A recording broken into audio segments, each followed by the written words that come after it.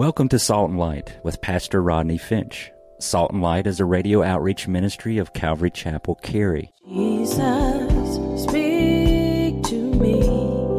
Open your word and reveal your heart to me. Salt and Light is a series of verse-by-verse studies through the Bible, focusing on its practical application to our everyday lives. Salt and Light is recorded live at Calvary Chapel, Cary in Apex, North Carolina. Stay tuned. At the end of the program, we will give you information on how to contact us, so be sure to have a pen and paper ready. Today, Pastor Rodney will be teaching from the book of Luke, chapter 8. So grab your Bibles and follow along. Now with today's teaching, here's Pastor Rodney. Job chapter 1 verse 6, Job said, "The angels come before the Lord, and Satan also came with him." 2 Corinthians chapter 10 verse 11, chapter 2 verse 10 and 11, Paul said, Christians aren't ignorant of Satan's devices. 1 Peter chapter 5 verse 8, Peter said, "The devil is like a roaring lion seeking whom he may devour." And here in our text, Jesus is confronted with a real devil. And I see today in Christian circles, saints, listen to me close. I see today in Christian circles a preoccupation with Satan. You know, there are some people who almost find it enjoyable to hunt demons. And they see a demon behind every bush. And they see a demon in everything. The car breaks down. Oh, there ain't nobody but Satan. Y'all know people like that too, don't you? You do. Or the microwave goes on the blink. They want to cast the devil out of the microwave. Let's lay hands on the microwave. Y'all know? They want to speak in tongues. Cast demons out. There's a demon behind every tree. Oh, look out for demons. Look out for Satan. You know, their children are acting crazy. Well, that really is a devil. We better. Parents say, "Amen." You know that's true. That's kind of nuts. Now, don't get me wrong. Listen, I believe that demons can influence in the earthly realm, but look, Satan is not in everything, guys. Satan's in everything. Satan's not in everything. You know, and I've seen personally, on a personal note, I have seen people who were truly demon possessed. And I will tell you this, if you ever see a person who is truly, or you experience a person who is truly demon possessed, you will never want to see that again. I remember, I don't know, maybe I was 2-3 years in the ministry. I was green. I mean, I'm black, but I was green. Just wake y'all up. And I had very little ministry experience. And I remember one night I got a phone call about 11 o'clock. And this brother said, "You know, Pastor Rodney," he says, I don't know what to do. I believe my daughter's demon possessed. He says, I need you to come over. He says, I got her tied up in her room. I mean, it was that bad. He says, I got her tied up in the room, and I need you to come over, and because she's demon possessed. And I said, and I didn't know what to do. I mean, I'm new in the ministry. And he's like, "Come, you got to come over now." He says, I said, "You want me to come over like now?" like in right now? He was like, "Yeah, right now." I was like in leave now? And he said, "Yeah, I need you to come over now." I get over to their house, and she truly is tied in her room, tied up. I didn't know what to do. But pray. Saints, I'll tell you something. When you don't know what to do, you do know to pray. And I prayed. I actually, I'll be honest with you, I was so scared. I didn't know what to think. I'd never seen this before. I sat in a corner. The room was a 12 by 12, so it wasn't that big. And I sat in the corner on the floor, and I prayed. And every obscenity you could think of, every evil thing you can think of, voices, various voices, just evil, spitting at me. too evil to even tell you about. And they took her to Dorothea Dix. I didn't know what to do. The police came, the ambulance came, they took her to Dorothea Dix. I went back to visit her about 2 days later.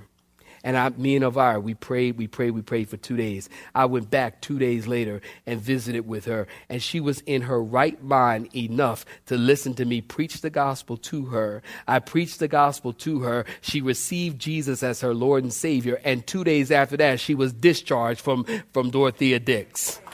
You need to clap your hands. Isn't that the Lord? Isn't that the Lord? She was set free. God set her free. And then she went on to become a missionary. You need to clap your hands again. I think that's awesome. And then she went on to get married. And God has been blessing that girl's life ever since. I've been in many different situations, even in the church, where people have been demon possessed. We stayed up, we prayed, all kinds of things. I can tell you this. I just want to tell you this. If you've ever been in that situation, you will not be demon hunting. You will not find it an enjoyable experience. There's something very, very, very evil about the whole situation. And I see people who are going to chase demons. I don't know if you've ever been to Dorothea Dix or you've ever been to a psych ward, have you? But if you ever have been, you go behind those doors and they lock those doors. I don't know about you, but if you're a Christian, you have a discerning spirit, you feel something very, very evil walking down that hallway. I've done it many times. There's something much more going on than mental illness. There's something very spiritual and supernatural going on. It's a very eerie experience. And so we don't want to underestimate the devil, but we don't want to overestimate him either. Notice we got to move forward in verse 29. So this man, are you looking at verse 29?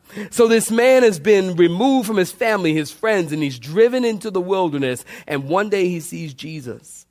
And Mark tells us in Mark chapter 5, when he saw Jesus, the very first thing he does, Mark tells us, is he worshiped him. Isn't that interesting? Why?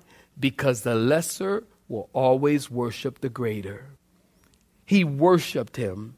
And then he cried out with a loud voice and he said, "What have I to do with you, Son of the Most High God? I beg you, do not torment me." Isn't this interesting, saints? Give me your attention. Demons are not atheists. Did you know that?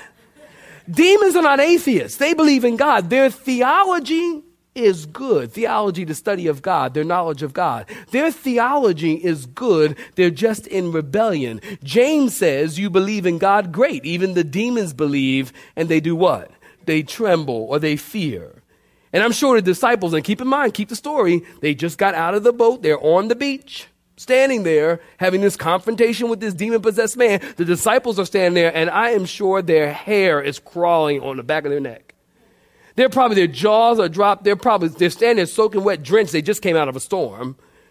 They're soaking wet. They're standing there. Their jaws are hanging down. They're shocked. They're scared. They don't know what to think. Now, we've all seen people confronting demons and asking what their name is. And actually, believe it or not, there are whole ministries that are devoted to casting out demons. Y'all know what I'm talking about.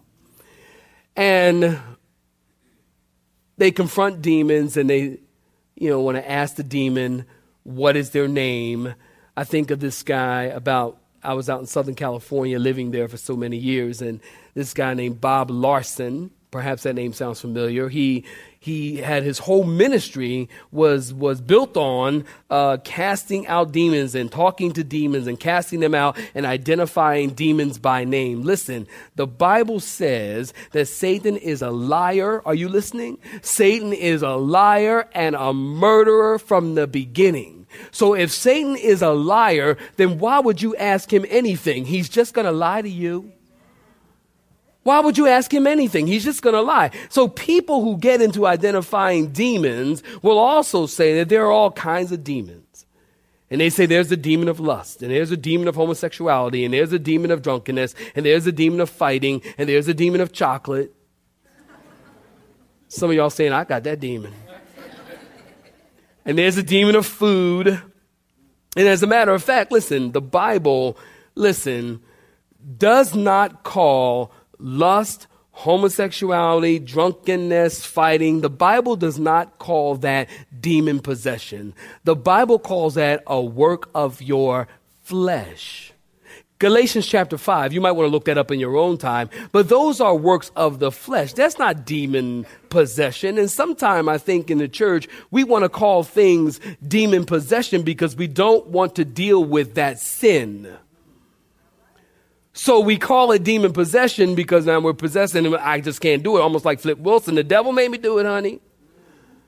I can't help myself. Listen, if you're a Christian, you can help yourself because the Spirit of God is living within you. And by the way, a Christian cannot be possessed by a demon. Can the church say amen? The Christian cannot be, light and darkness cannot dwell in the same location. You come into this room and it's dark. You flip on the light switch and the darkness goes away. Light and darkness cannot coexist. Neither can Jesus and Satan coexist in the same body. Now, Christians can be oppressed by the devil. Christians can be depressed by the devil, but Christians cannot be possessed by the devil because your temple is the temple of the living God. You have the Holy Spirit living inside of you. And because you have the Spirit of God living inside of you, then you have control over those areas of the flesh. Lust. If lust was a demon, then every single man in this room would be demon possessed. No need to say amen, fellas. If anger was a spirit, the demon of anger, well, then all of us would be guilty of anger, especially on Friday on the 440 in traffic. Man, you see people, you want to see the flesh monsters come out. Man, you get in that 440 traffic, people cutting you off and carrying on. I've seen Christians go from loving Jesus to 6 heads. So these things are not demon possession. These are a work of the flesh. Let's move forward. Look at verse 30. Jesus asked him, "What is your name?" And he said his name was what? Legion, because many devils entered this man. Legion. And that means 6,000. Actually, many Bible scholars believe it was exactly 6,836. So it's safe to say that this man had at least 6,000 demons on board. Look at verse 32. The demons begged Jesus to permit them to enter the herd of pigs. And Jesus, what did he do? He permitted them. So my question to you is, who's in charge? Jesus. Well, then the demons went out of the man into the swine. And Mark chapter 5 tells us that there were 2,000 pigs. These demons went into 2,000 pigs and they ran violently down a steep place into the lake and they were choked, which here we have the first mention of suicide. I got one more. It's also the first mention of deviled ham. So the demons... they begged Jesus not to torment them. Now write this down in your margins right next to verse 32. Matthew chapter 8 verse 34, it says they begged Jesus not to send them to the abyss. Now here's what we know about the abyss. The abyss in the Bible is also called the bottomless pit. In Revelation chapter 9, write that down, look it up in your own time, chapter 9, verses 1 through 11, we know that there are demons currently being held in the abyss, in the bottomless pit, and they will be there until the tribulation begins, at which time they will be released to torment mankind. We also know, according to Revelation chapter 11, verse 7, and chapter 17, verse 8, Revelation 11, 7 and 17, verse 8, that the Antichrist in some sense comes from this place. Maybe he's possessed by the demon from the abyss. We know that this is the place where Satan will be imprisoned temporarily during the 1,000-year reign of Christ and during Jesus' rule on the earth. We know that from Revelation 20, verses 1 through 3. So Satan knows he has an end. And listen, and he knows that he can't do anything about it. You know, the Bible tells us that the Antichrist, his number is going to be 666. Do you realize that he cannot change that number? He can't change it to 674. He can't change it to 572. He can't change it to 919. His number will be 666. And the reason he can't change it is because the Bible says that heaven and earth will pass away, but my word shall never pass. God's word will come to fruition. God's word will never be changed. And did you get this? Did you get this? The demons from our story, did you get this? The demons would rather be in the pig than go into the abyss, which tells us a little bit about what hell is like. It's interesting that demons don't want to go where a lot of people think ain't real. People will tell you, they'll say, well, I don't believe in hell. Oh, I just don't believe in hell. It's like, so? Just because you don't believe in hell does not make it 1 degree cooler. Somebody say amen. Goodness gracious. Well, I just don't believe in hell. I don't believe in heaven. So what? It doesn't change anything because you don't believe it. Some people act like God fell off the throne because they decided they don't believe it. It doesn't make it any less hot. The pigs, the demons, don't want to go where a lot of people think ain't real. And the pigs understand, watch this, that death looks better than being under the influence of the devil, which makes the pigs smarter than people. Look at verse 34 in your Bibles. When the men who fed the pigs saw what happened, they ran and they told everyone in the city and the country. And when they came to Jesus and they found the man who had the demons sitting at Jesus' feet, clothed in his right mind. Isn't that beautiful? You know, this tells us that Jesus can calm a tormented soul as easy as he can calm a storm. I have written in my Bible here, I have wrote it in my Bible, it says, no better description of a person in their right mind than sitting at the feet of Jesus. Isn't that true? No better description of a person in their right mind than sitting at the feet of Jesus. No better description of a Christian in their right mind than sitting at the feet of Jesus and worshiping Jesus. Because that's what you were called to do. That's what you were created to do, is to worship Jesus. He's sitting in his right mind. Well, then that tells us, listen, you're going to love this, that God wants you sane. Satan wants you insane. God wants you sane. The Bible, listen, has a lot to say about sanity and being sober, sane in your thinking. The Bible says that we should think soberly of ourselves and not think too highly of ourselves. It's in 2 Timothy chapter 1, verse 7. God had not given us a spirit of fear. Do you know it? But of what? Power, love, and a sound mind. That's sanity. God wants you sane. And I honestly think that people who go insane largely are under, either they are possessed by demons if they're not a Christian, or they are definitely under the oppression of the devil. Doesn't it seem like life, when things happen, everything comes at you at one time? Have you ever been in that place? And if you haven't, keep living, it'll come.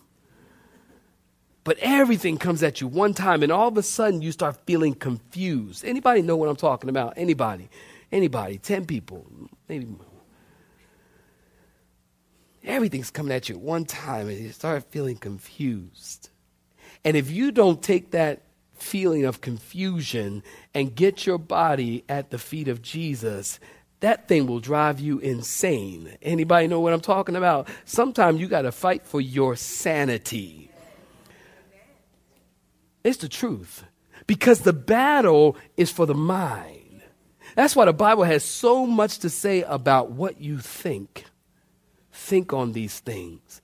Meditate on the word. Delight yourself in the word of God. The Bible has so much to say about the mind because the battle is for the mind. Satan wants you to be insane. And God wants you to be sane. Now notice from the text, when everyone saw what had happened, they asked Jesus to leave. And they see this man delivered. I find this is perplexing to me. They see this man delivered, wearing clothes, and you would think that they would rejoice, but instead they get angry. Why? Because they see 2,000 dead pigs floating in the sea, and they were in the bacon and pork chop business. They were in the pig business. And Jesus, listen, was messing with their money. And when Jesus starts messing with folks' money, Jesus has got to leave. Nobody here. But I know people in business where, you know what, they're Christians and they say they're Christians and so on and so forth. When they start doing this and they start doing that, and maybe if they start living right and doing what God has them want them to do and following God's way in terms of their business practice, and they start losing a little bit of money, I have seen it happen. Jesus has to leave because they got to make money. Whenever Jesus starts affecting someone's pocket, now you got a choice to make. So they asked Jesus to leave because they were interested in pigs more than people, money over mercy. And Jesus is more concerned with people than pigs. And so they asked Jesus to leave, and he got in the boat and he left. And the man asked Jesus if he could come. Did you notice the demon-possessed man? Look at verse 39, 38, 39. The demon-possessed man asked Jesus if he could come with Jesus. And Jesus said, no, go home. Tell your family what great things God has done. And he went about preaching the great things that Jesus has done. If you're taking notes, I want you to write this down quickly. We see 3 prayers in this scene. Number 1, we have the demon beg Jesus, don't send us into the abyss. Let us go into the pigs. And did you notice Jesus' answer? He answered the request and said, yes. And then secondly, the people of the town asked, please leave us alone and leave our town. And Jesus answered them, okay.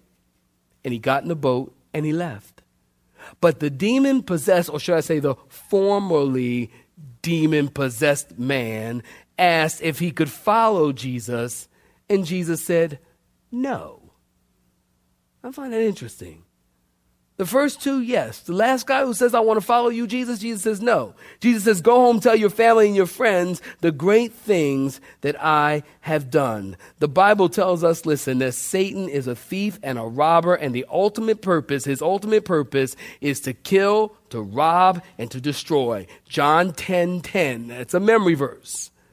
Satan has come to kill, to steal, and to destroy. John 10:10. And because of Satan's power in this man's life, he lost everything.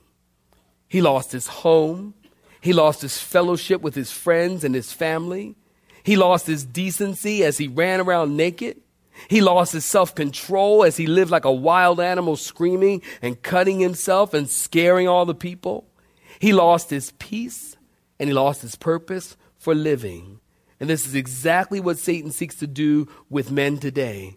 And with you and with me. He wants to leave you naked. He wants to leave you bound, tormented, and on the run. Just like he did this man here. Jesus, can I follow you? Jesus says, no, I want you to go and tell your family and your friends. Mark chapter 5 adds in there, go tell your family and friends. He says, go tell them the great things that God has done. Don't you know that's why God still has us on this earth? Because he wants you to tell your family and your friends the great things that God has done. The holiday season's coming up. Thanksgiving's coming up. You're going to have all your family around. I say tell them when they come over for Thanksgiving, especially if you have Thanksgiving at your house, then you have a captive audience. They won't leave before they eat the turkey. So just, amen. They came to get something to eat. They ain't come to see you. You know that's right. And you tell them the great things that God has done. Take the opportunity to tell them, because that's why God has left us here. Because he wants us to be a witness. He told the disciples to go into all the world and share the gospel, preach and teach the kingdom of God. God wants us to go and be a witness and to tell people of the great and awesome things that God has done. It was no more difficult for Jesus to calm a storm than to calm a tormented soul. God can do that for you. Or maybe you're here today and you're thinking, Pastor Rodney, my soul's pretty tormented. Jesus can calm that as well. You have been listening to Salt and Light, a radio outreach ministry of Pastor Rodney Finch and Calvary Chapel, Cary, located in Apex, North Carolina. Join Pastor Rodney Monday through Friday at this same time. For information regarding service times, you can contact us at 1-800-293-0923. That's 1-800-293-0923. You may listen to today's broadcast in its entirety by visiting the media library on our website at 8c-2.org.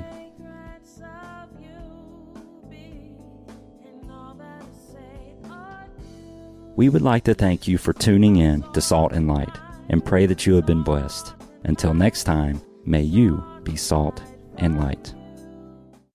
Let me be a salt.